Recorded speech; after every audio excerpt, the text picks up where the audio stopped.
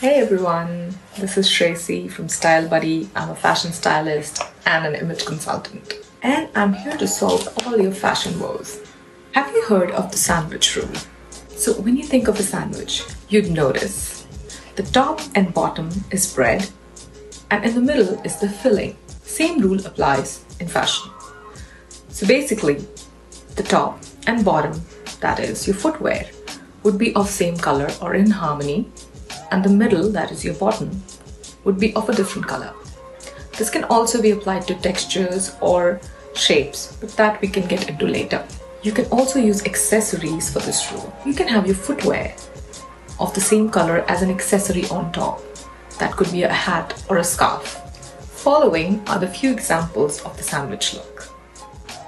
Once you understand this, it becomes really easy to dress up. You basically need two colors, two primary ones, and you can add any other colorful accessory to it to elevate this whole look. Visit our Style Buddy channel for daily fashion and styling tips, and write to us if you have any fashion related query. See you next time.